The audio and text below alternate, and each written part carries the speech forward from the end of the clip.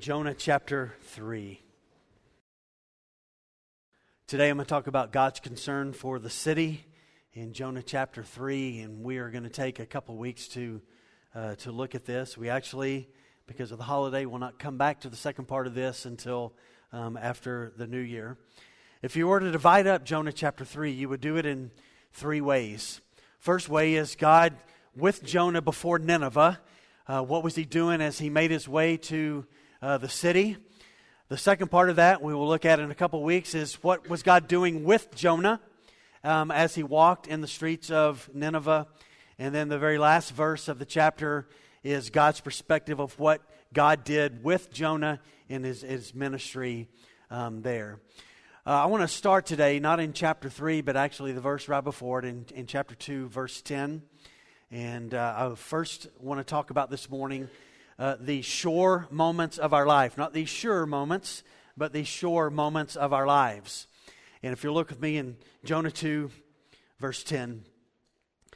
So he's been in the fish for 72 hours, and it says, the Lord spoke to the fish, and it vomited Jonah out upon the dry land. So Jonah is no longer inside the belly of the great fish. He is standing on the shore. So what's going to happen in these moments on the shore, I think, are critical for what is going to take place moving forward. Everything now is going to be different for Jonah. Life, because of the experience, is going to be different in two ways. One, just the experience has changed him, right? Just to live where he has lived for 72 hours is one of those moments he's not going to forget it. He's going to be reminded of that reality every day of his life. But there's a second type of change that comes, and it's his response to the change and to the experience.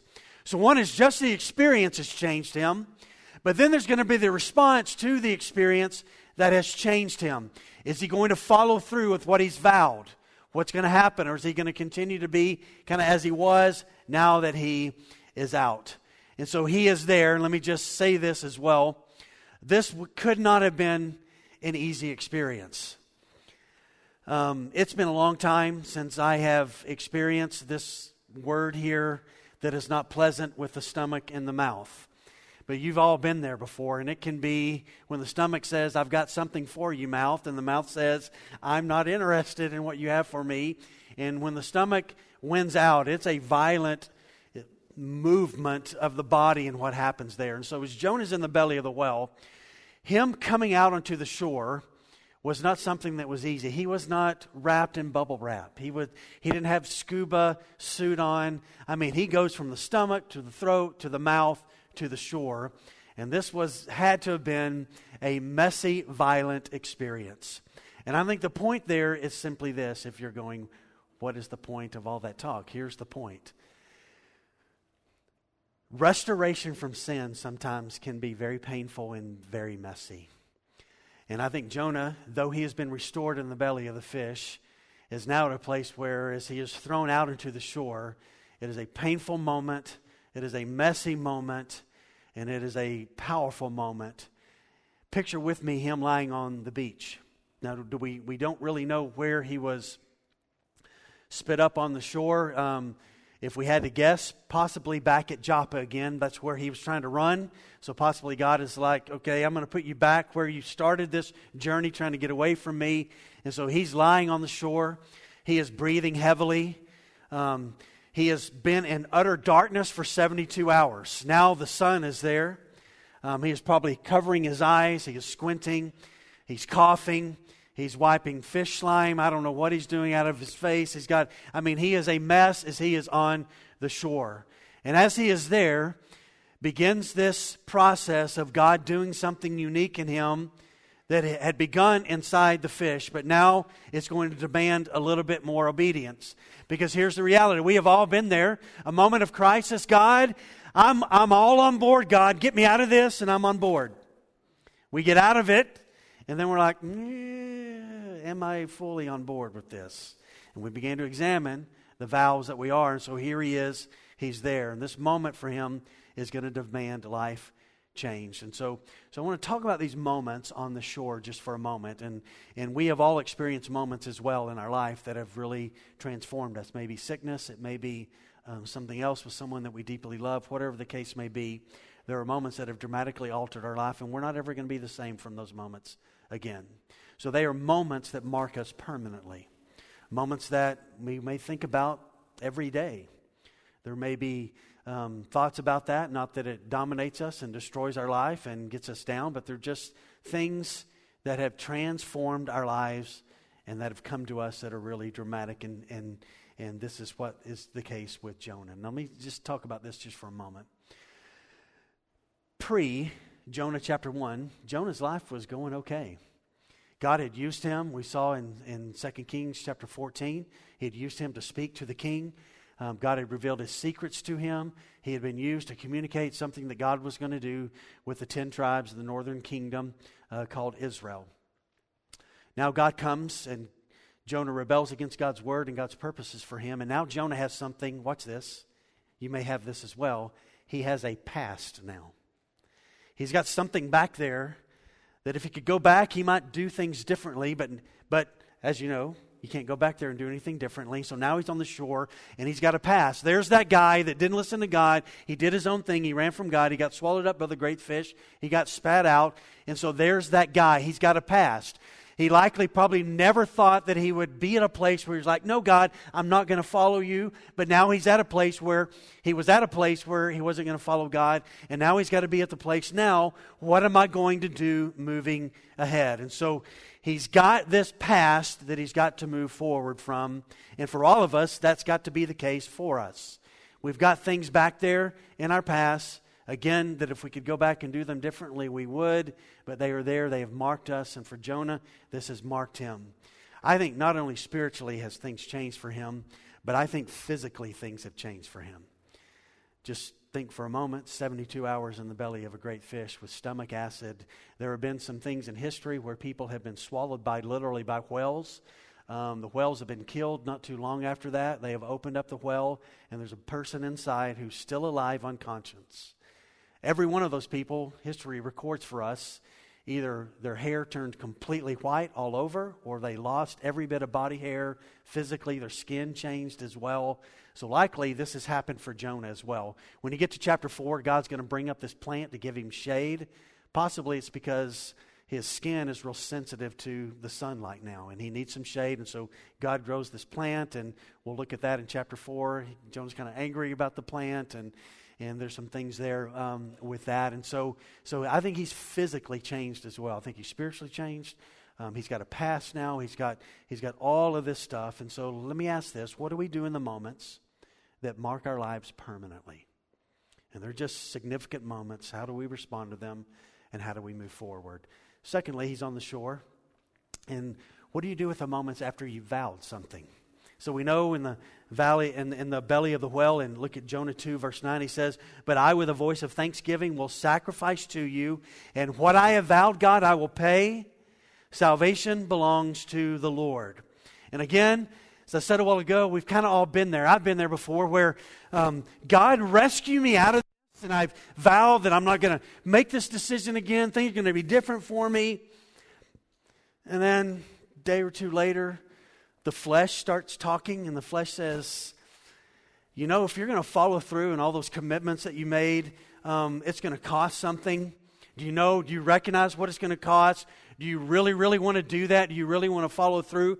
And there's kind of those moments after we vow of, am I going to follow through with what I said to God? Now, we have all, and I've done it as well, I've promised God some things in my life that I haven't followed through on.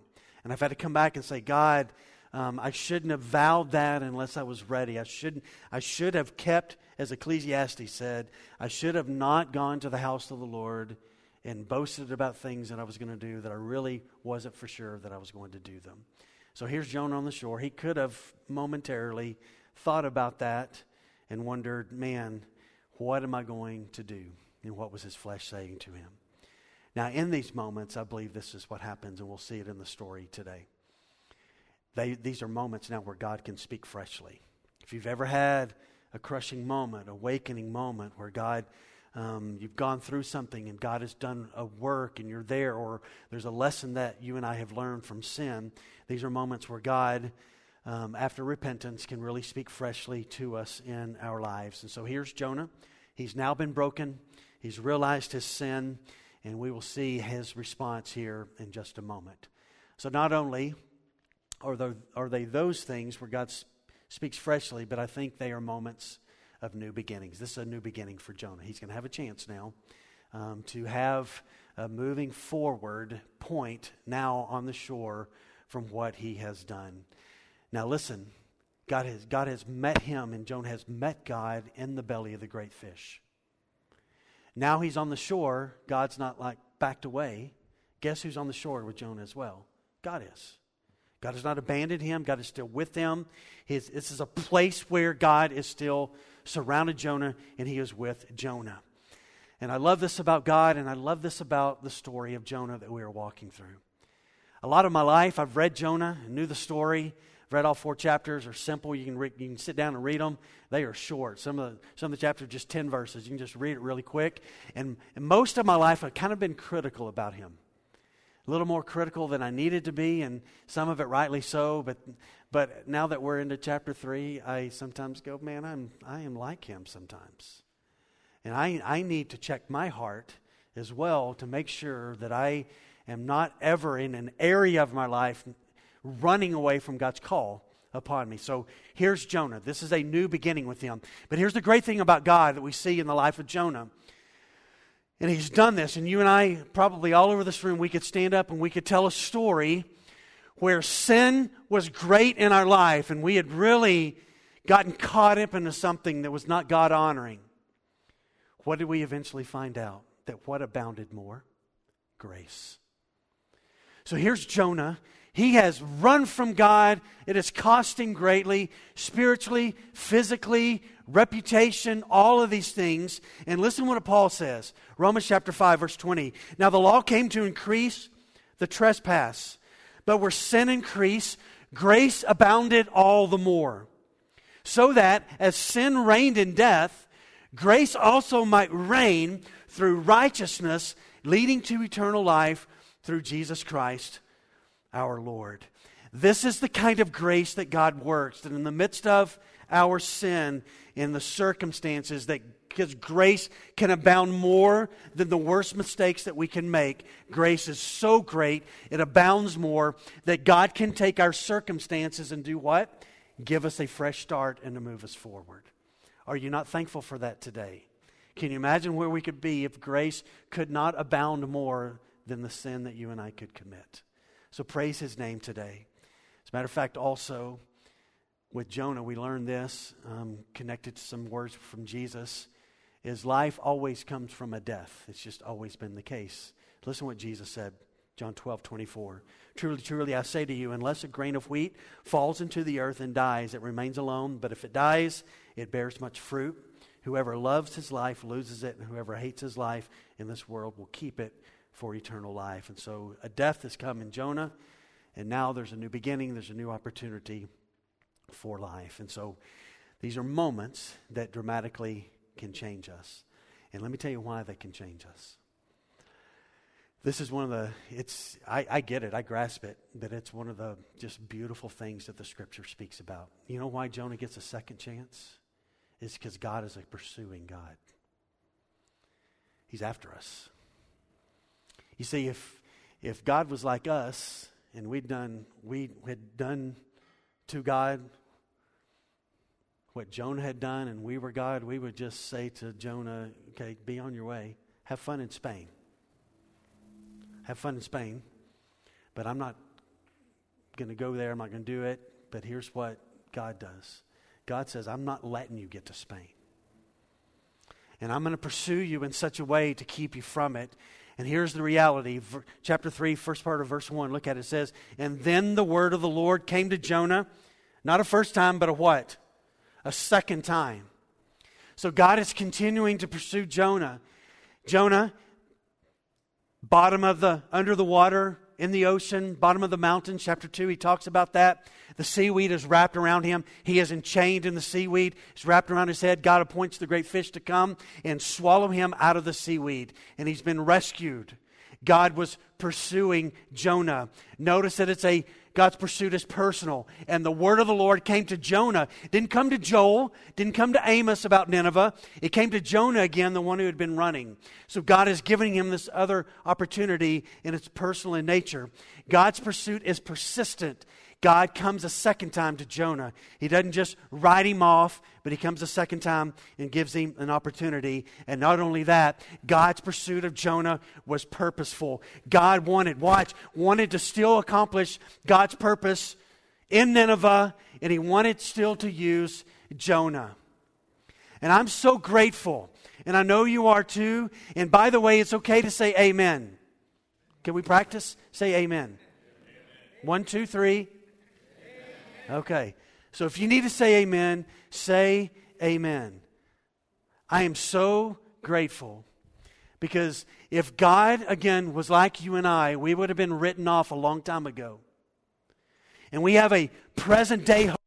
We have a future hope because God is a pursuing God, not wanting to write us off, but wanting to bring us to a place of repentance and continuing to be used by Him even after we have done some things that we wish we hadn't. So look at those things on the screen again. The pursuit of the Lord was after Jonah. It's after you and I. It's personal. He was after Jonah, came to him.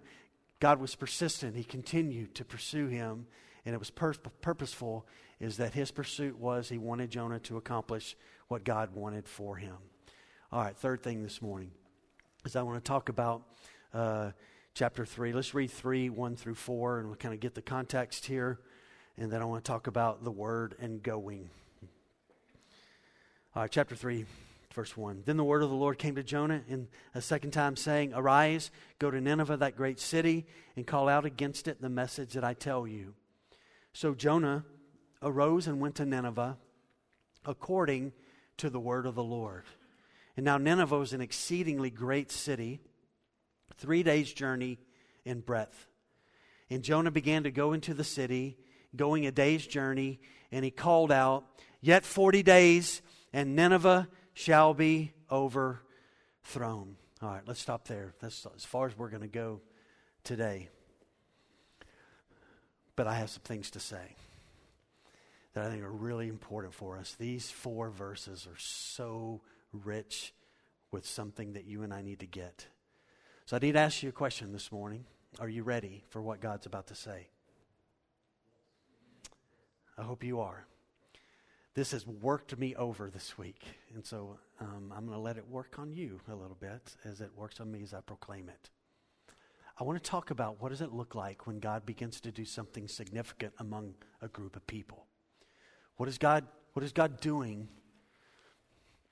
before this awakening comes and before a revival comes? Throughout the history of the world, there's been moments where God has spoken and God's presence has come to a place and it has changed everybody. And one of the main things that God does when He begins to do a great work is this, is that you can look in the Old Testament, you can look in the New Testament, and you can look throughout history of the church up until this day. When God comes to believers and He speaks His word and reveals Himself to them through His word, there is a calling that is connected to this speaking. It has always been that way. God comes to Abram.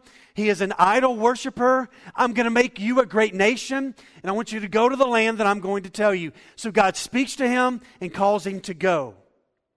We also know this. In Isaiah chapter 6, Isaiah has this great vision. He sees the throne room of God where the angels are worshiping the glory of God, saying, Holy, holy, holy. The indication is the Trinity's having a conversation. Who's going to go for us to these people? Isaiah says what? Here am I, God. I'm willing to go. So again, God speaks. There's a response of one of the followers to say, I hear, I'll go. Last words Jesus spoke before He ascended. We call it the Great Commission. And He says this, go, speaks to them, go into all the world, teach them what I've taught you, and baptize them as they come to faith in the name of the Father, Son, and the Holy Spirit. So Jesus speaks, and He tells them to go. We just finished reading the book of Acts. Acts chapter 2, Peter stands up on the day of Pentecost. He preaches. Most of the content of his sermon is Old Testament scripture, proclaiming who Jesus is. Acts chapter 28, Paul now, forefront leader of the church. He's in Rome. Chapter 28, I love how chapter 28 ends. I hope you finished Acts well, because chapter 28 was incredible. Paul's in Rome, and that chapter 28 just closes in Acts with these words, and Paul remained there 2 years, teaching and proclaiming over and over. He finished. That's what he did. So he couldn't go anywhere, but he could go in the prison, and he could go where he was under house arrest, and he went where he was, and he proclaimed. So watch this. God, his heart, has always been about speaking to his people, and his people hearing that and doing what? Going. They go. And this is what he does with Jonah a second time. He speaks to Jonah, and he tells Jonah to go. Now, the depth and the majesty and the greatness and the glory of God is vast. It is huge. It is great. We cannot even comprehend the greatness of our God. And yet, when it comes to our God, he is very simplistic in his mission. It is not complicated. And it's this. He came to seek and save who? The lost. God's heart is calling his people to himself, his people knowing him, sending his people to go talk about him and proclaim him so that others will come to faith. So the aim, the great aim of God's word is to transform us, to change us. Again, God is huge. He is deep. But his mission is the greatness of his name and bringing people and drawing people to relationship with him. And so the aim and work of God's word is to transform us. I want to share two passages. Paul wrote to Timothy, this pastor, young pastor, likely the pastor of the Ephesians church at this time. And in 2 Timothy chapter 3:16, this is what Paul writes to him. All Scripture, that means Jonah, Hebrews, Mark, Jude, all Scripture is breathed out by God, and it is profitable for teaching, reproof, correction, training in righteousness, that the man of God or the woman of God or the student of God or the child of God may be complete, equipped for every good work. So, we've talked about this. If we all get to stay together for a while, we're gonna die together. We're not going to drink Kool-Aid one day, okay? But we're going to go to each other's funerals over the years. And I hope we get to do that. And here's what we will learn as we begin to do that. We will see this, is that all along the way as we grow together, well, all along we did one thing over and over and over and over again at Life Point. It was this, is we proclaimed the glory of God through the Scripture. And I'm not after anybody's emotion today, because if I could get your emotion stirred up, I could get you to make a decision. It may not be one that you're going to hang on to, but if I can do this, if I can just proclaim the greatness of God from the Scripture, in that I just want to trust that God has the ability to do what he wants to make that application to our lives, whatever that looks like. I have this happen to me all the time. Man, you were speaking to me today, and this is what God said. And then I talk to somebody else, and it's completely different. And what happens is, in a room like this, God makes the application of truth to our lives in so many unique, beautiful ways. And so that's why what we do is we just proclaim this. And here's why. Hebrews 4:12. For the word of God is living and active, sharper than any two-edged sword, piercing to the division of soul and of spirit, of joints and marrow, and discerning the thoughts and intentions of the heart. The word changes us because it alone can touch us where change needs to come. I can't get there. But what I can do today is say, God is so incredible. He is so awesome. He is so majestic. He is so good. He is so loving. He hates sin. He has goodness in mind for you, so come to Him. And so I can proclaim those things and trust that the Word will come and bring the change and touch what needs to be touched, so that you and I will go therefore from there and bring change to others by proclaiming who He is. Now, the fourth thing I want to talk about today, and Maya, could you put a couple of pictures? I got a couple of pictures I want to put up here. And I want to talk about God's concern for the city. So twice, in 1:2 and in 3:2, God tells Jonah to go to the city called Nineveh. Now, I think one of the issues Jonah had about going to Nineveh was this. He loved what city? What city did he love more than any other? Jerusalem. I mean, for the Jews, is there a grander? There's not a more important city. I mean, Jerusalem is it. And so I think for him, because the Assyrians had come in before and they had done a great evil work against the people of God, and for the thought of Jonah to go to Nineveh, that city, and preach and what God might do in the midst of that city, it just was too big for him to compute.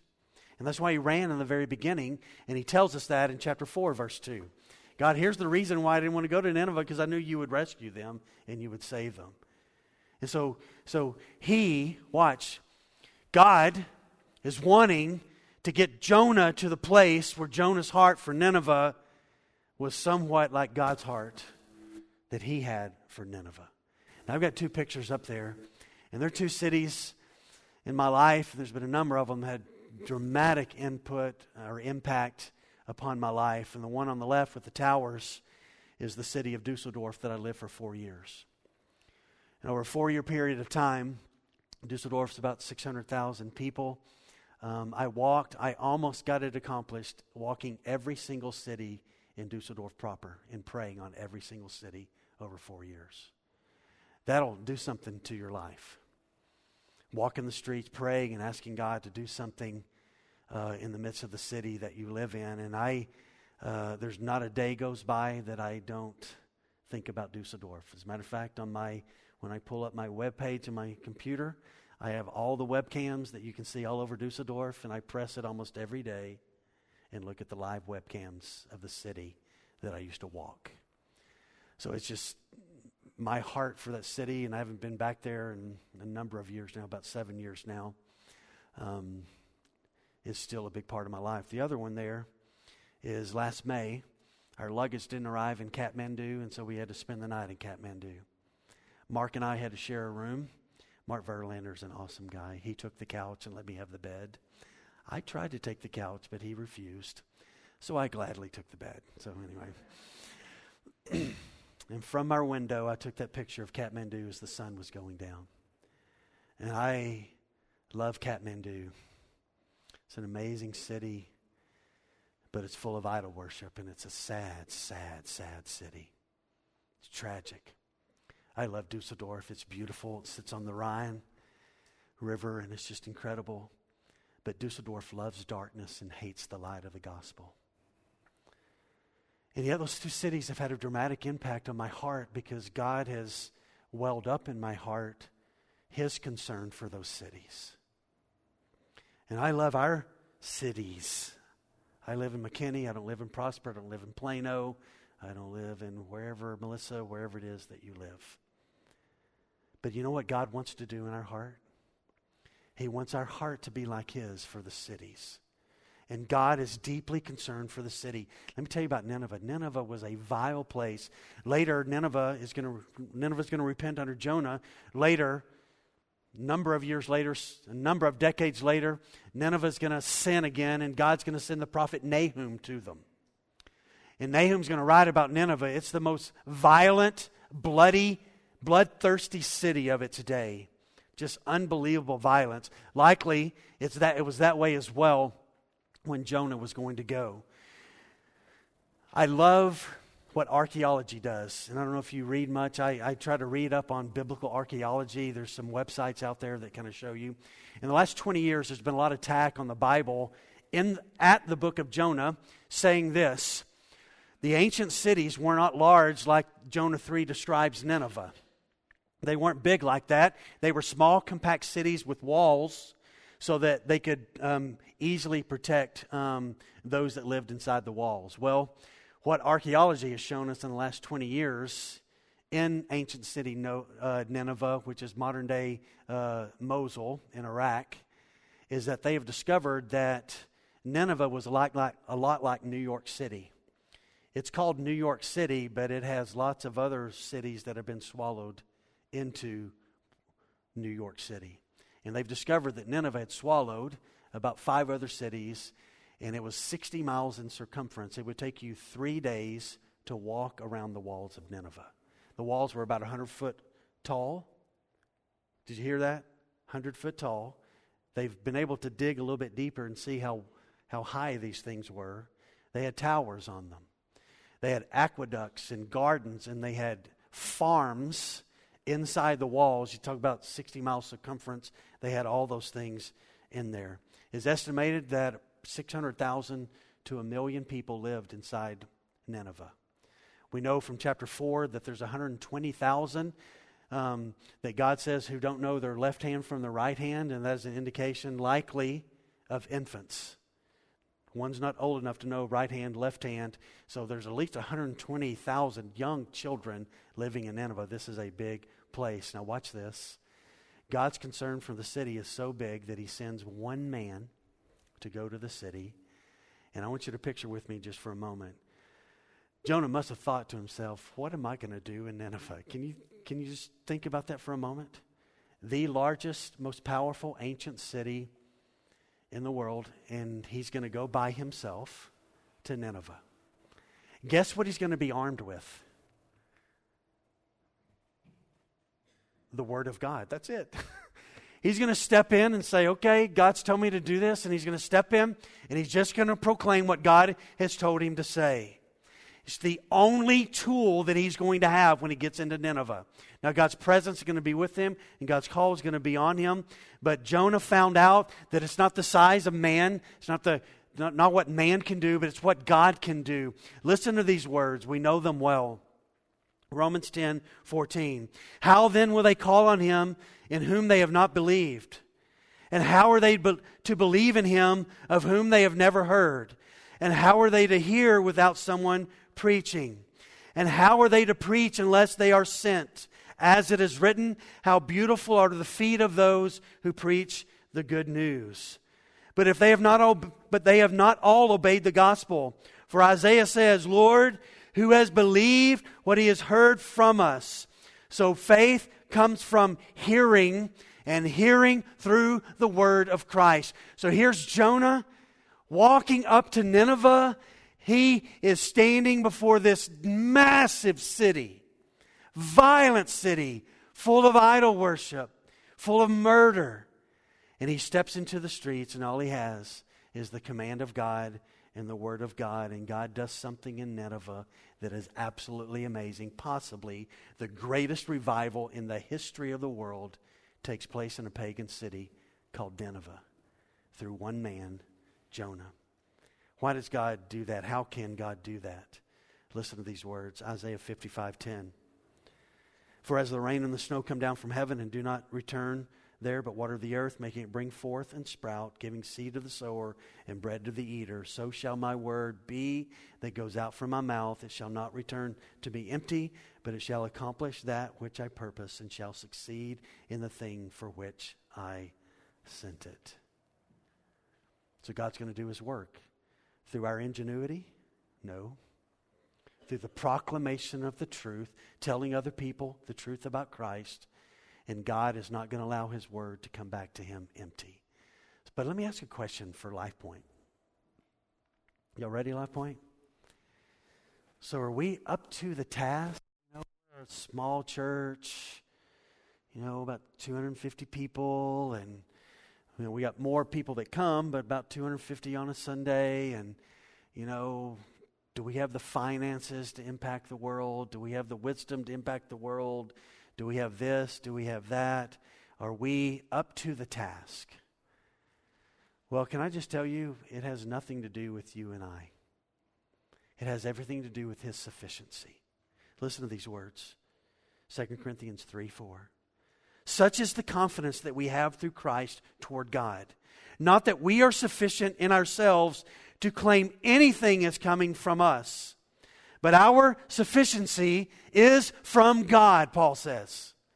So what do? This little church has sent out about 100 people this year on mission. We have done a number of things. We've built a church this year among unreached people in Nepal. We have seen God restore things. We have seen God do a number of different things in our midst here.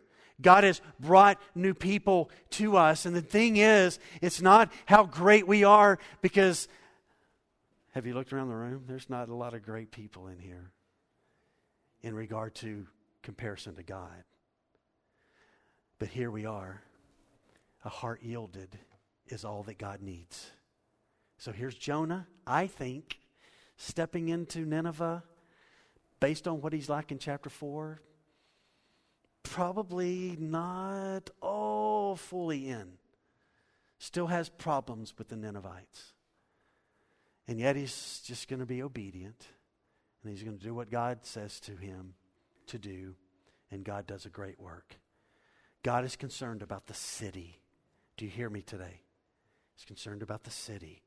He's concerned. If he's concerned about Nineveh, he's concerned about Collin County. I want to close with this. And close means we're not done. It means it's the last point, okay? All right? And I want to talk about this, and I'm going to be real brutally honest this morning, so put your big person pants on, okay?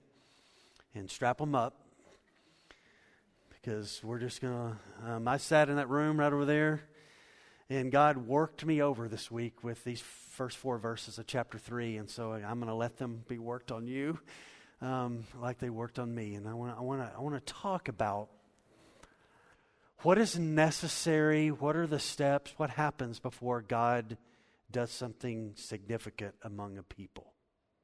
What are the first things that happen? And let me say this. Those of us who grew up in church, you remember we used to have revival services every fall and every spring. Y'all remember? Raise your hand. You used to have revival services. Can I tell you, you cannot schedule revival. You can't put revival on a calendar. So we probably should have said those things differently. Bible conference, I don't know what the case is. But I used to grow up and we had revival every year, spring, fall and spring. And we never had revival. So I kept wondering why. I guess we're hoping maybe one day it's going to click and kind of turn in. And I think God did something in the midst of those. But I'm talking about real awakening. And I want to talk about what does that look like. So y'all with me? Y'all ready? Have you buckled your belt? You ready? Okay, here we come. All right. God is not ever going to do anything among a people unless his people first repent of their sin. Every great move of God throughout history has begun not with the lost, it's come with who? God's people getting their hearts right. That's why Peter writes in 1 Peter chapter 4, verse 17, he writes these words, "For it is time for judgment to begin at the household of God." And if it begins with us, what's going to be the outcome for those who disobey the gospel of God? And then Peter says, and if the righteous is scarcely saved, what's going to be the result or the end result of the ungodly and the sinner? So watch. If God is ever going to do something in America again, it's going to begin with God's people saying, I'm done with the trinkets of the world, and Christ is my treasure. I'm done with sin. I'm done with empty living. I am going to walk with God, and I'm going to yield with God, and I'm going to give my heart to God, and I'm going to try to bury sin. I'm going to reject sin. I'm going to get rid of it. I'm going to stomp on it. So God is not ever going to do anything until God's people get right in sin. Do you hear me? So we can schedule meetings. We can do all kinds of things. And I think God is waiting for people like you and I to say, okay, God, yeah, I'm on board with that. I'm on board with me dealing with my sin. The Reformation was this way in the 1500s, where God came along and He began to awaken people that began to deal with the sinful, corrupt nature of the church. The priests had children literally everywhere out the Roman Empire.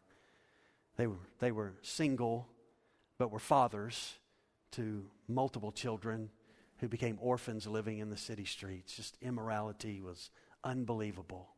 And God began to awaken in people like William Tyndale and Martin Luther. And the main theme that kind of came out of the Reformation was Scripture alone. There were 5 solas. The foundation was everything has to flow from Scripture. Now watch this.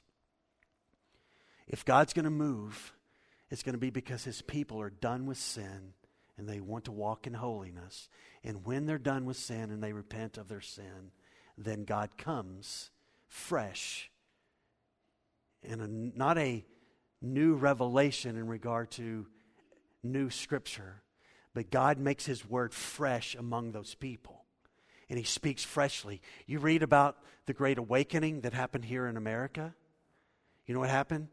God's people got their heart right with God, and God's people came alive again to God's word, and God began to impact those people.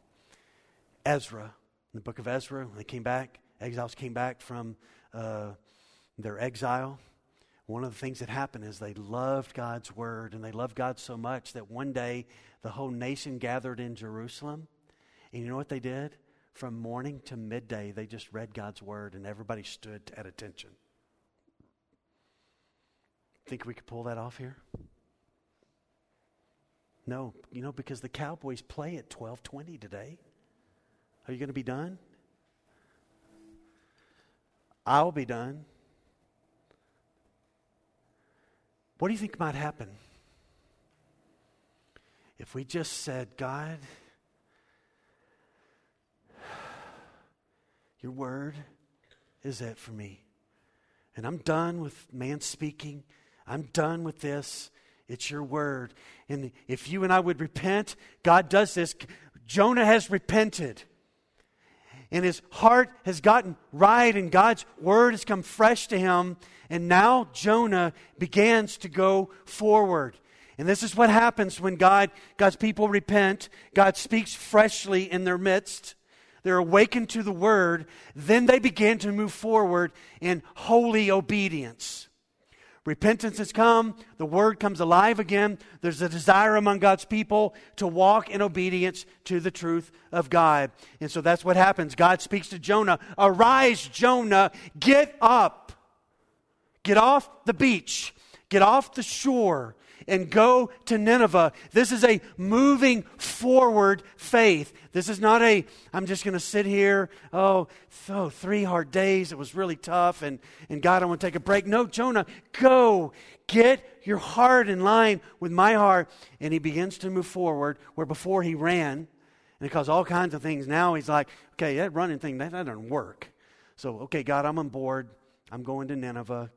And he speaks to him and says, arise. And Jonah gets up. And he moves forward. Let me ask us this question. Are you and I ready to move forward in holy obedience?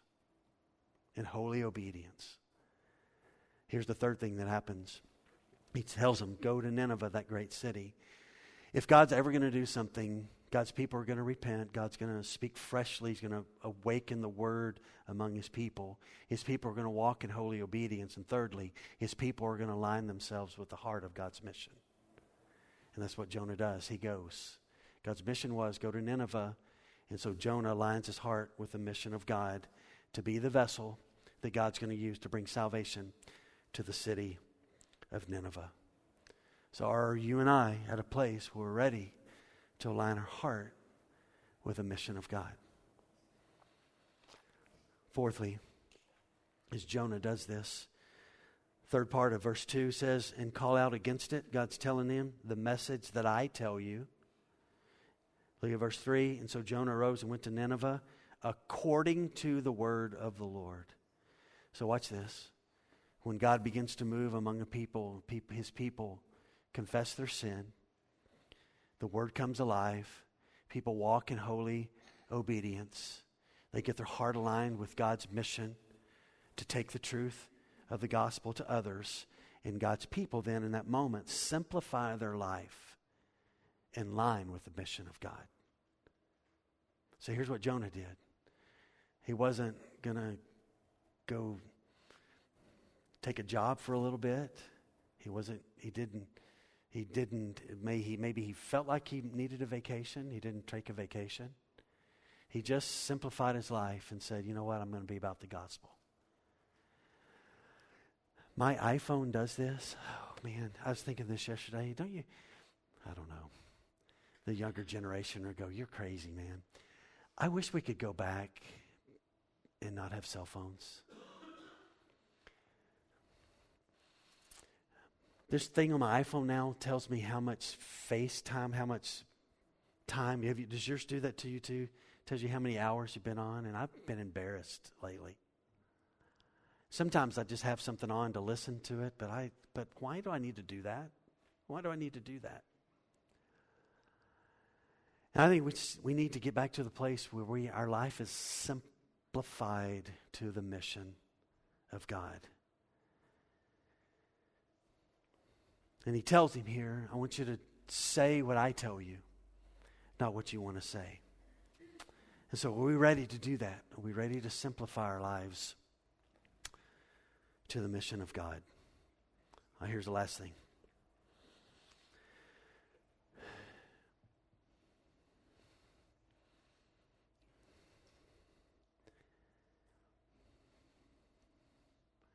Sat in my office this week, and I got to verse 3, and I got to verse 4, and God broke me. And I was sitting at my desk, and I think Mark wasn't here.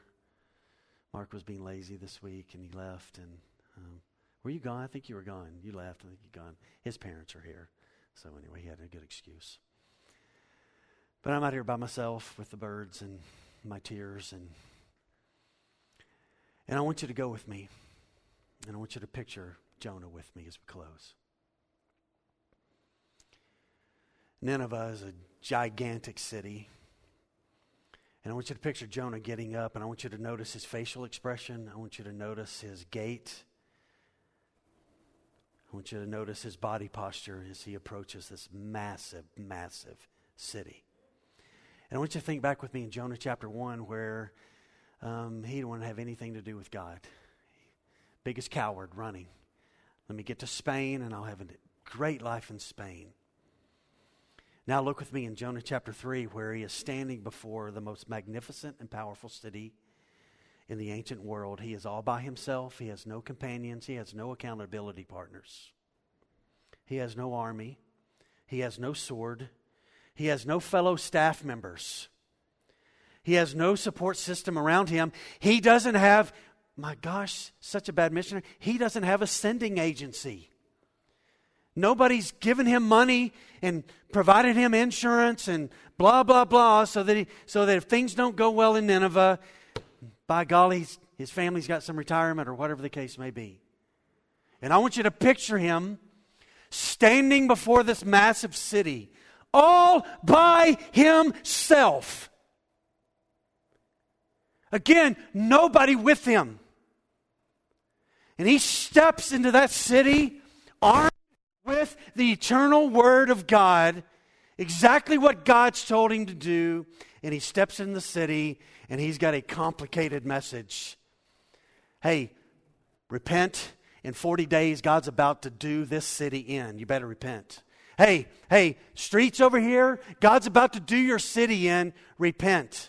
And he goes through the city, and we will see a couple of weeks from now, because we're going to have to take a break, that all through the city, people are falling on their face before Yahweh in this pagan city through the proclamation of a reluctant prophet. And God saves, watch this, the indication is the entire city. And it gets all the way up to the king. And the king removes his royal clothes and sits, pagan king, in sackcloth and ashes as the Jews did. And I sat at my desk and I thought, most of my life I've been critical of Jonah. And in Jonah chapter 3, I want to be just like him. I want to be just like that. I want to be willing to be the kind of person who doesn't care and who steps into a place and says, I am armed with the presence and the power and the call of God. And this is who God is. And to proclaim it. Jonah has this unashamed confidence by embracing the risk that's connected with going with the gospel. And he's one man alone, but he's got somebody pretty big with him. He's got God. And I wondered this week, for you and me, are we willing to live that way? Again, watch this. Don't make a bunch of promises in this room this morning. That would be a tragedy if we're not willing to follow through. But I was wondering if there were some of us ready for this, then this is what would it look like in this room today, tonight, this afternoon. We deal with our sin. Church, listen to me. Everybody looking up here? Looking up here. Look right here. God hates sin. And he's not going to bless it. So I asked him this week, would you begin in me, God, show me things that I cannot even see. Because I don't want to live an empty life anymore. And my life's not empty. I love him, but I want to live a more full life. I want to know what it's like to walk intimately with him. Now, one of the beautiful things about Jonah is this that we'll see. In this moment, he's pretty brave. Chapter 4, he's not so brave. He's a complainer. But isn't there hope? If God can use somebody like that he could do something with us. So what's it going to be? It's a hard word, right? Well, I don't know. Some of us taste good, doesn't it, to hear this?